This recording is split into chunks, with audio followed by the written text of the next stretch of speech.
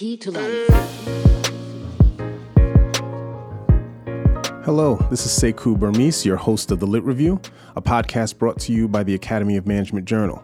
In this podcast, we dive into the insights of recent research published in the journal and interview authors and corporate leaders to discuss the inspiration for research ideas and how insights from this research applies to current pressing issues in organizations and markets. This episode, I speak with Matt Semadeni, Professor of Strategy and Dean's Council Distinguished Scholar at the W.P. Carey School of Business at Arizona State University. In our conversation today, we talk about a recent paper he's published in AMJ looking at CEO political ideology. We discuss how political activism has shaped corporate leadership, strategy, and investing, which pulls the conversation in all sorts of interesting directions, as you can imagine. But we end with Matt sharing his views about how organizations can approach politics by recognizing ideological differences, but avoiding many of the negative, contentious behaviors that follow. I hope you'll enjoy this episode of The Lit Review and my discussion with Matt Semadeni. My guest today on the Lit Review podcast is Matt Semadeni, a professor of strategy in the Dean's Council Distinguished Scholar Professor of Strategy and Dean's Council Distinguished Scholar at the W.P. Carey School of Business at Arizona State University. Matt has been published extensively, a lot of publications on the topics of competitive strategy, corporate strategy, knowledge, and top management teams. Now, aside from his research, Professor Semadeni also has worked with a number of top corporations such as Starbucks, Google, and the Mayo Clinic. And he's also the associate editor at AMJ, immediately preceding my cohort. And so I have the honor of filling his very large shoes as an associate editor here at AMJ. Hello, Matt, and welcome to the Lit Review podcast. Thank you so much for having me. All right, so we're going to dive in. I'd like to start by discussing a recent AMJ paper that you published with MK Chin and Ryan Krause on a topic that is very popular now in general and even within academia, and that's around political ideology. And so in this paper, you and your co-authors explore how political ideology shapes a firm's strategic responses. Now, there's been a good amount of research over the last 10 years kind of showing how CEO ideology shapes how firms make these strategic decisions. And that has been very fruitful. What you and your co-authors do, which I find really interesting, is recognize that this doesn't happen in a vacuum and that there's a larger political climate that CEOs have to deal with while also kind of figuring out what they should do based on their own ideology. And so your paper looks at kind of this divergence between the personal CEO ideology and the overall political climate. So before we get into the paper, I'd just like to ask, what got you interested in the topic of CEO political ideology? Well, thank you so much for having me. And this is a great opportunity to talk about this research.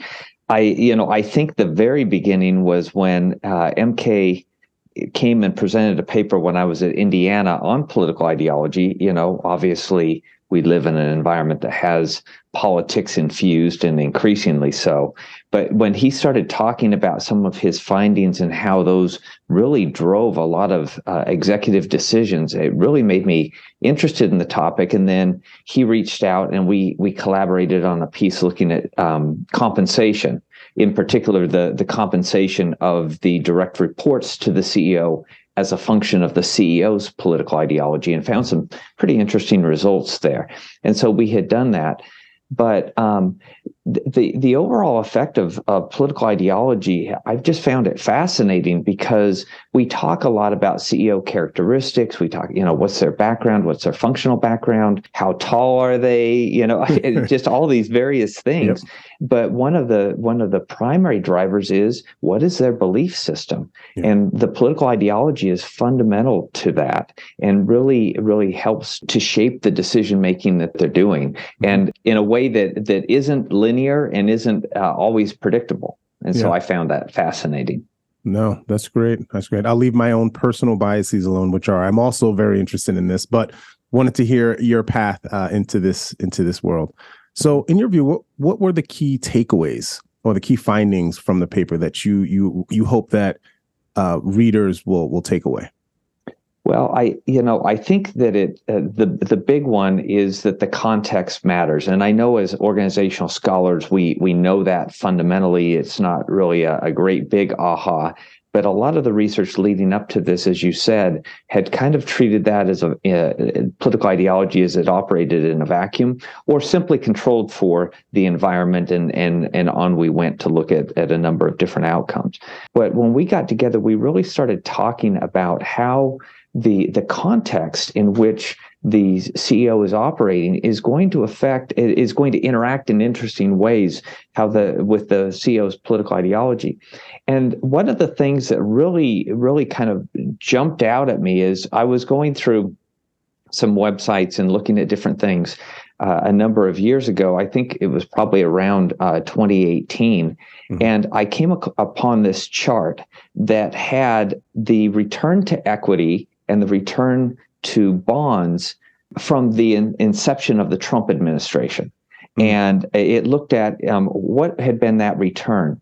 And it was so stark. It was so stark. There was if you had invested $1 in equities at the beginning of the Trump administration, you now had over $42 of return. If you had invested $1 in bonds at the beginning, you now had $1.50 in returns. So that's 27 times the return. Yeah. And I'm not making a case for the Trump or anything other than there was a huge divergence. Yeah. And then, as almost a throwaway in this article, the author noted that following the Trump election, that by and large, more liberal leaning investors got out of equities because they believed that the stock market was on the verge of collapse. Mm-hmm. And more conservative leaning investors got into equities because they saw this as an opportunity. Yep. And that just blew my mind that you would see such a divergence there in the returns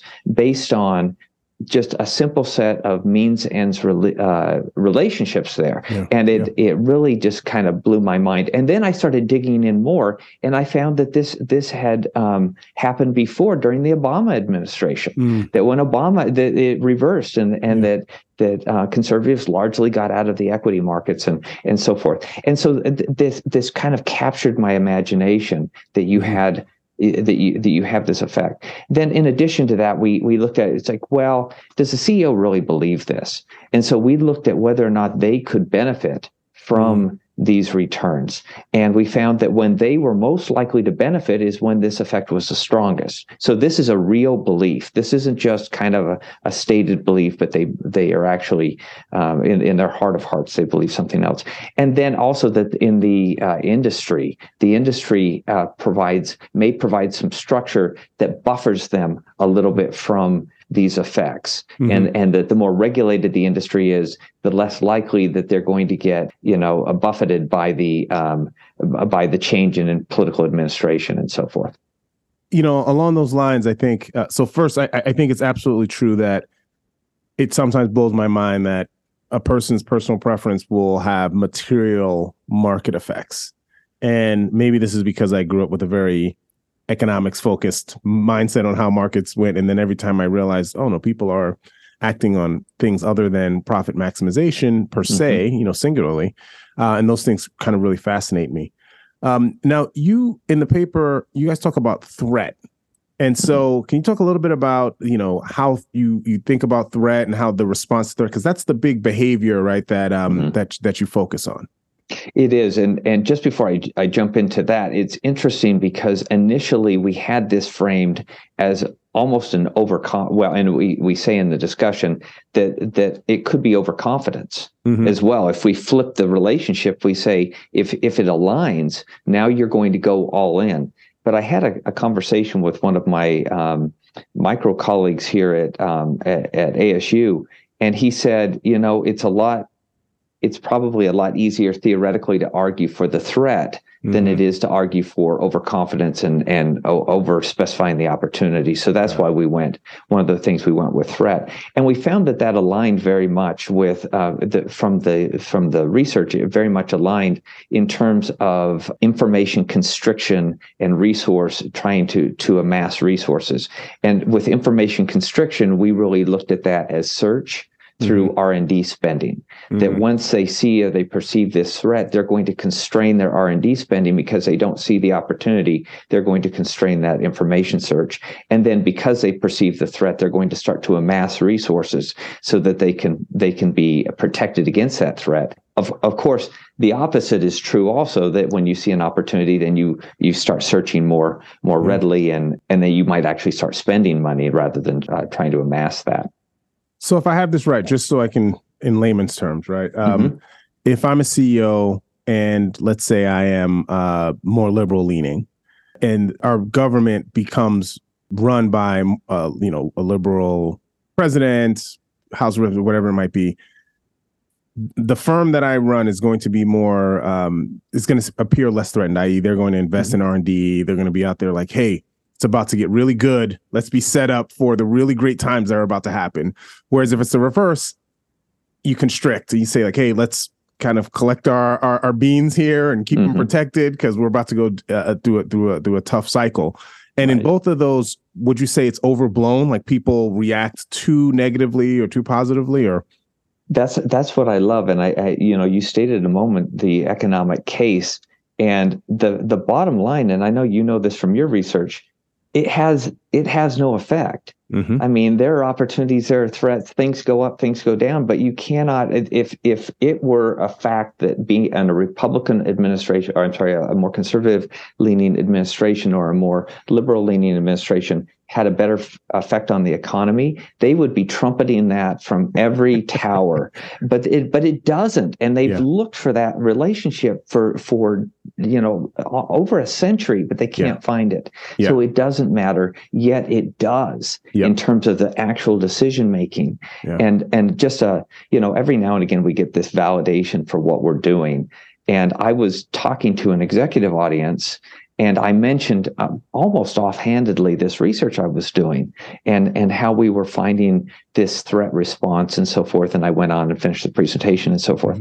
And so I'm walking down the hall away from this, and suddenly this fellow chases me down the hall. He starts yelling at me, and I've got to tell you, my first instinct was to turn and run. I was just say, anybody running after me after a presentation, it's rarely ever good. I don't want to talk to this person. But I didn't run. He caught me, and he said, what you said, it happened to me. He said, when Trump was elected in my business, I expected everything to fall apart. And so we cut all our new product development. We cut and we started amassing these resources, and it didn't materialize. He said, my major competitor, on the other hand, who is, he knows this individual, he says, is more conservative leaning, went all in, and they outpaced us dramatically. And he said, so it does have this effect, and we are now playing catch up to try to catch. And he said it took a long time to realize, wait, this is not going to materialize the way I thought. But again, it's not that there's an actual effect there. There's just a perceived effect. All right. Any unexpected things that you learned while working on this paper? In terms of the effect, and this was another conversation that after we publish these things, often we'll talk to reporters and the business press. And as I was talking to this reporter, she asked me, do you have any quotes? Can you find a quote from a CEO that gives an example of this? And I thought, well, let me go look. And I went and looked, and I talked to MK and Ryan about it, and we all searched, and we couldn't find any. And so when I went back to her and I said, no, there aren't any quotes, she said to me something that bothered me because it's my research. She said, then this doesn't matter. And I said, but we're finding a significant and economically meaningful effect. But then it hit me as I was pondering on that. It hit me that it's so subtle that the CEOs don't actually say it. Maybe they're afraid to say it out loud. Mm-hmm. I don't know. Maybe that is. Mm-hmm. But I really do think, and we mentioned in the paper, that these are very subtle effects. Mm-hmm. So I think if someone came out and said, and there were plenty of people that will voice opinions about an administration, yep. but if they came out and said, we're cutting R&D because of the current administration, I think they'd just get a lot of flack for that, but they just ease off. Yeah. They ease off. These are very subtle types of changes. Yeah. And that's one of the reasons why I think ideology is so interesting, is because it is not just a political party. It's a way you see the world. Right. And we all talk about the way we see the world as justifications for our actions. Mm-hmm. And we often don't see the blind spots around it as well. Yeah, and I actually, as I was studying this, I found this great quote from John F. Kennedy. It says, "The great enemy of truth is very often not the lie, deliberate, contrived, and dishonest, but the myth, persistent, persuasive, and unrealistic. We subject all facts to a prefabricated set of interpretations. We enjoy the comfort of opinion without the discomfort of thought." And I thought nothing sums up kind of the effect of political ideology other than that, because it really, we don't think. We don't think about what's actually going on. We just are comforted that it comports with our political ideology.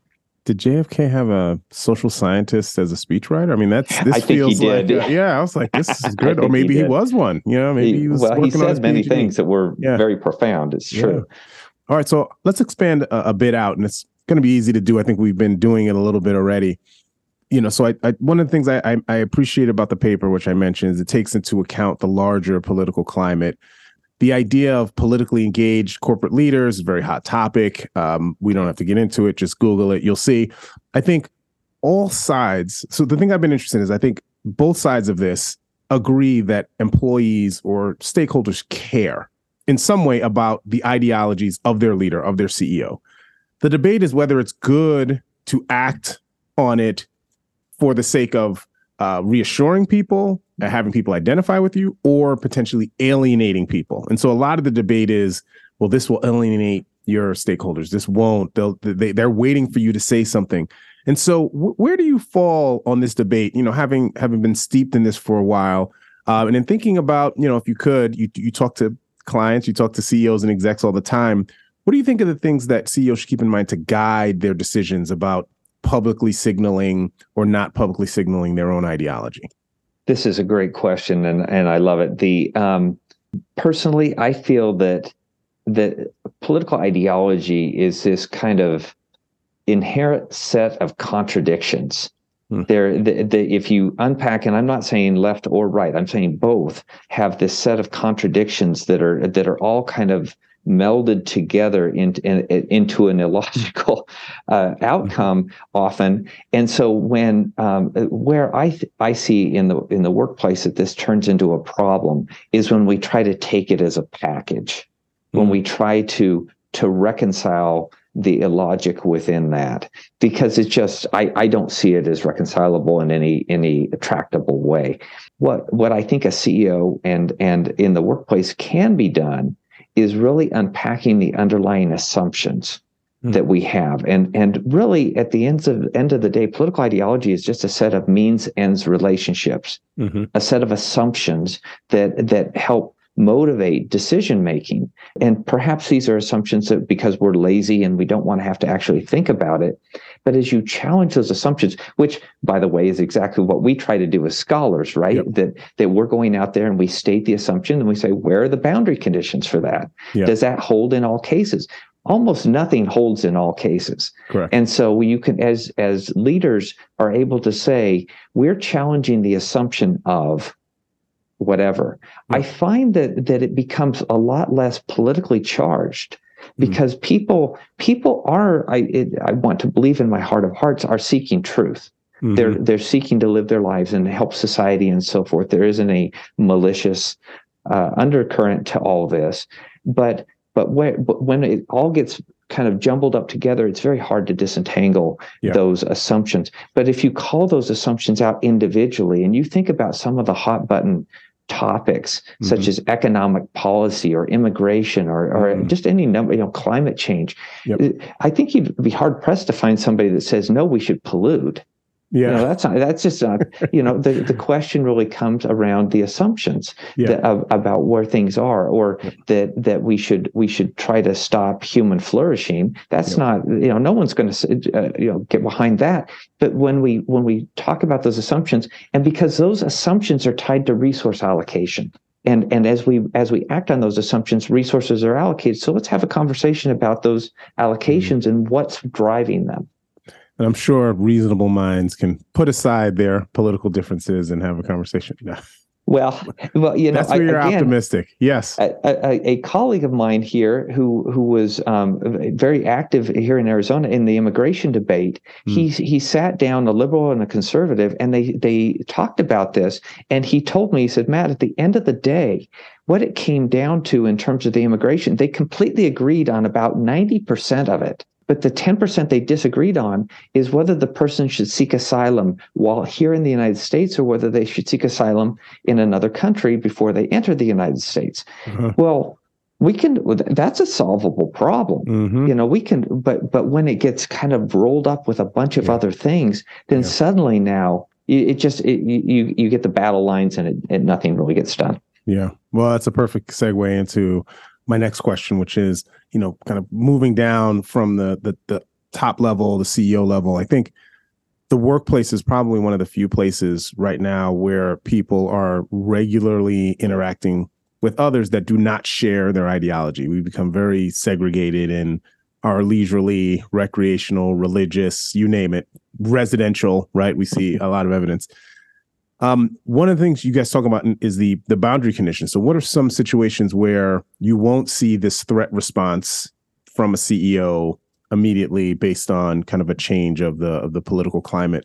I'm curious if you think there are certain policies that organizations might think about implementing to maybe help reduce this level of these contentious ideology-based kind of behaviors, thinking internal to the organization. Right, and I guess it begins again with the fundamental assumptions and challenging those assumptions and having some robust conversations. We get into these kind of emperor's new clothes discussions where everybody assumes that everybody around the table believes the same that they do, when often that is not the case. We often try to stifle thought. And the fact is that if we allow for a diversity of thought, if we allow for a diversity of opinion, if we have to give space to this challenging of assumptions, it's going to be less efficient. And I think a lot of organizations just say, no, we don't have time to have that conversation. We're going to just plow forward with these things because we all believe them when the employees may not. And as you say, as things have become much more siloed and we don't have challenge to these assumptions, then I think they calcify and they become even more a part of who we are in our decision making because we haven't had that opportunity to challenge them. So I see that, and the great thing once again from our world is the easy thing is you test it. Okay, you say X, I say Y. Let's conduct a test and let the data speak. Yep. And if the data come back and provide evidence of this, and I think again it requires a degree of reasonableness. People are wanting to be unreasonable that you just can't. That's kind of a boundary condition on this. But if they're allowing themselves to be reasonable, I think that when the evidence does present and it says, hey, it suggests that assumption is not right, or that assumption is right, then you can move forward with that. Yeah, I get the biggest hindrance, in my view, and I look at some of these things in my own research, is not the ideology; it's the refusal to change your stance when given evidence. And that's the part that I'm just like, wow, the social scientist in me is just like, well, I don't want an ideologue either way, right? And this is where it kind of hurts us, is that we're not able to test things and come back because I don't believe the test, I don't believe the data, I don't believe the premise at all. And so, as academics, I think we try and do this on college campuses. We try and do this it's also a hot button issue. I don't know how things are at Arizona State with this, but being able to have these discussions within a college campus is even now coming under some duress. Sure. And I think that also one other thing is that has been very, very, very toxic to this whole discussion is the conception of your opponent. I hate to use that term, but the person on the other end of the political spectrum as evil.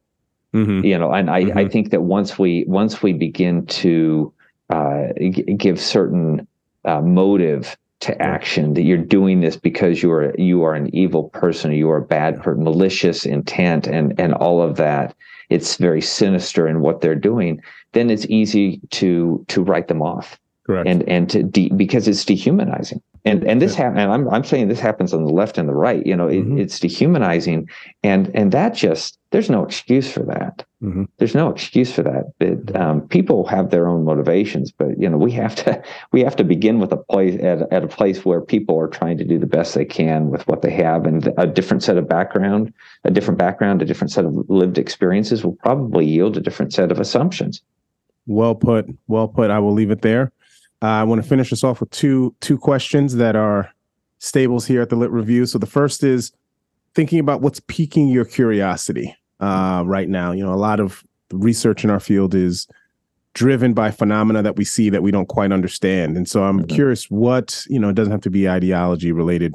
What are the kind of things that really pique your curiosity right now? The one that I just find fascinating, and it's kind of an endless source of anecdotes and things that just in the business press, is the activist investors. The activist investors. So for so long, we've had this kind of stodgy view of corporate governance, and it's been, you've got the board, and you've got the management, and this economic agency theory relationship between those two. And then you may have institutional investors or the market and all of these players, but everything was pretty stable. I mean, not completely stable, but pretty stable.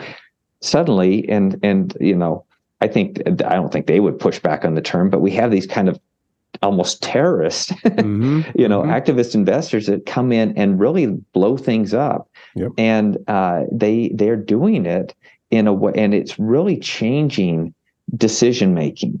And I'm doing some work with John Busenbark on this right now. And one of the fascinating things is, as this activist investor presents, that the monitoring, if the board and the management are under attack, then suddenly now you have an alignment between them where you would hope, or economic theory would suggest, that there should be, some checks and balances. Checks and balances, a little bit of an adversarial. We're monitoring you, we're watching you, but now suddenly they're all aligned in purpose, and because of this attacker, this activist investor. And I think that it's great. It's creating a number of dynamics that I think that present as great experiments to kind of pull back some of these relationships that we've taken for granted in corporate governance.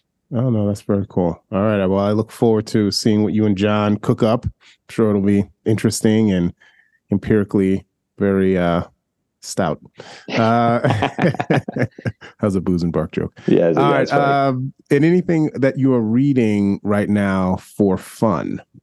Well, I just, a friend of mine, Paul Godfrey, he just gave me a copy of this book called Clean, and it looks at the history of Ecolab. And Ecolab, from its founding, they didn't use these terms, but it was a sustainable company. They began with the whole belief that their actions should be sustaining not only to their employees, but to the environment and so forth. He talks about this in terms of, using a term from biology of DNA. It was in their DNA. And I think much of the challenge that comes now as a number of these sustainability things are implemented, it's almost like it goes against the DNA of the company. And so you see them not applied well, whether it's greenwashing or whatever it might be, or just in kind of a symbolic way. And what they're looking at with this kind of extended case study is it really needs to be part of what the company is all about from a fundamental level, and you can't just kind of layer it on. And so it's great. And these deep case studies are often fun because you get to see, not just an episode of the company, but the entire trajectory. Yeah. Who's the author? That's Paul Godfrey and Emilio R. Tenuta. And I believe he is the chief sustainability officer at Ecolabs. All right. So even in your leisure time, you're reading nonfiction deep dives about identity in organizations. I love it. That's fine. Yeah, I'm a boring guy. No, you love what you do. And so, in your spare time, you do it. I do the same thing. Every time I'm reading something and it's organizational or it's about markets, my wife's like, aren't you tired of that? I was like, well, this one's good. Yeah, this one's different. Yeah, no one's that's making your day job. Do something else. Well, Matt, thank you so much for joining us today on the Lit Review. This has been a great time talking about these really important topics, and hope to speak with you again sometime or run into you at Academy or some conference down the road soon. Thank you so much for the opportunity. All right, that's it for the Lit Review. I appreciate Matt for his time, and I appreciate you all for listening. If you like this show, please subscribe to the Lit Review podcast. You can find us by searching The Lit Review, an AMJ podcast on iTunes, Spotify, and other podcast platforms, as well as on the AMJ homepage. You can also follow us on Twitter, where we have a weekly Twitter Spaces show called AMJ Radio Live, hosted by AOM Connect on Twitter Spaces. I'll be joining the show once a month to provide a behind-the-scenes look at the podcast and answer any listener questions. Thanks to the Academy of Management for the support for this podcast. Special thanks to my producer, Holly Fearing, for all of her work behind the scenes. Our theme music is produced by Key to Life. This is Sekou Burmese. See you next time. Take care and be good. Key to Life.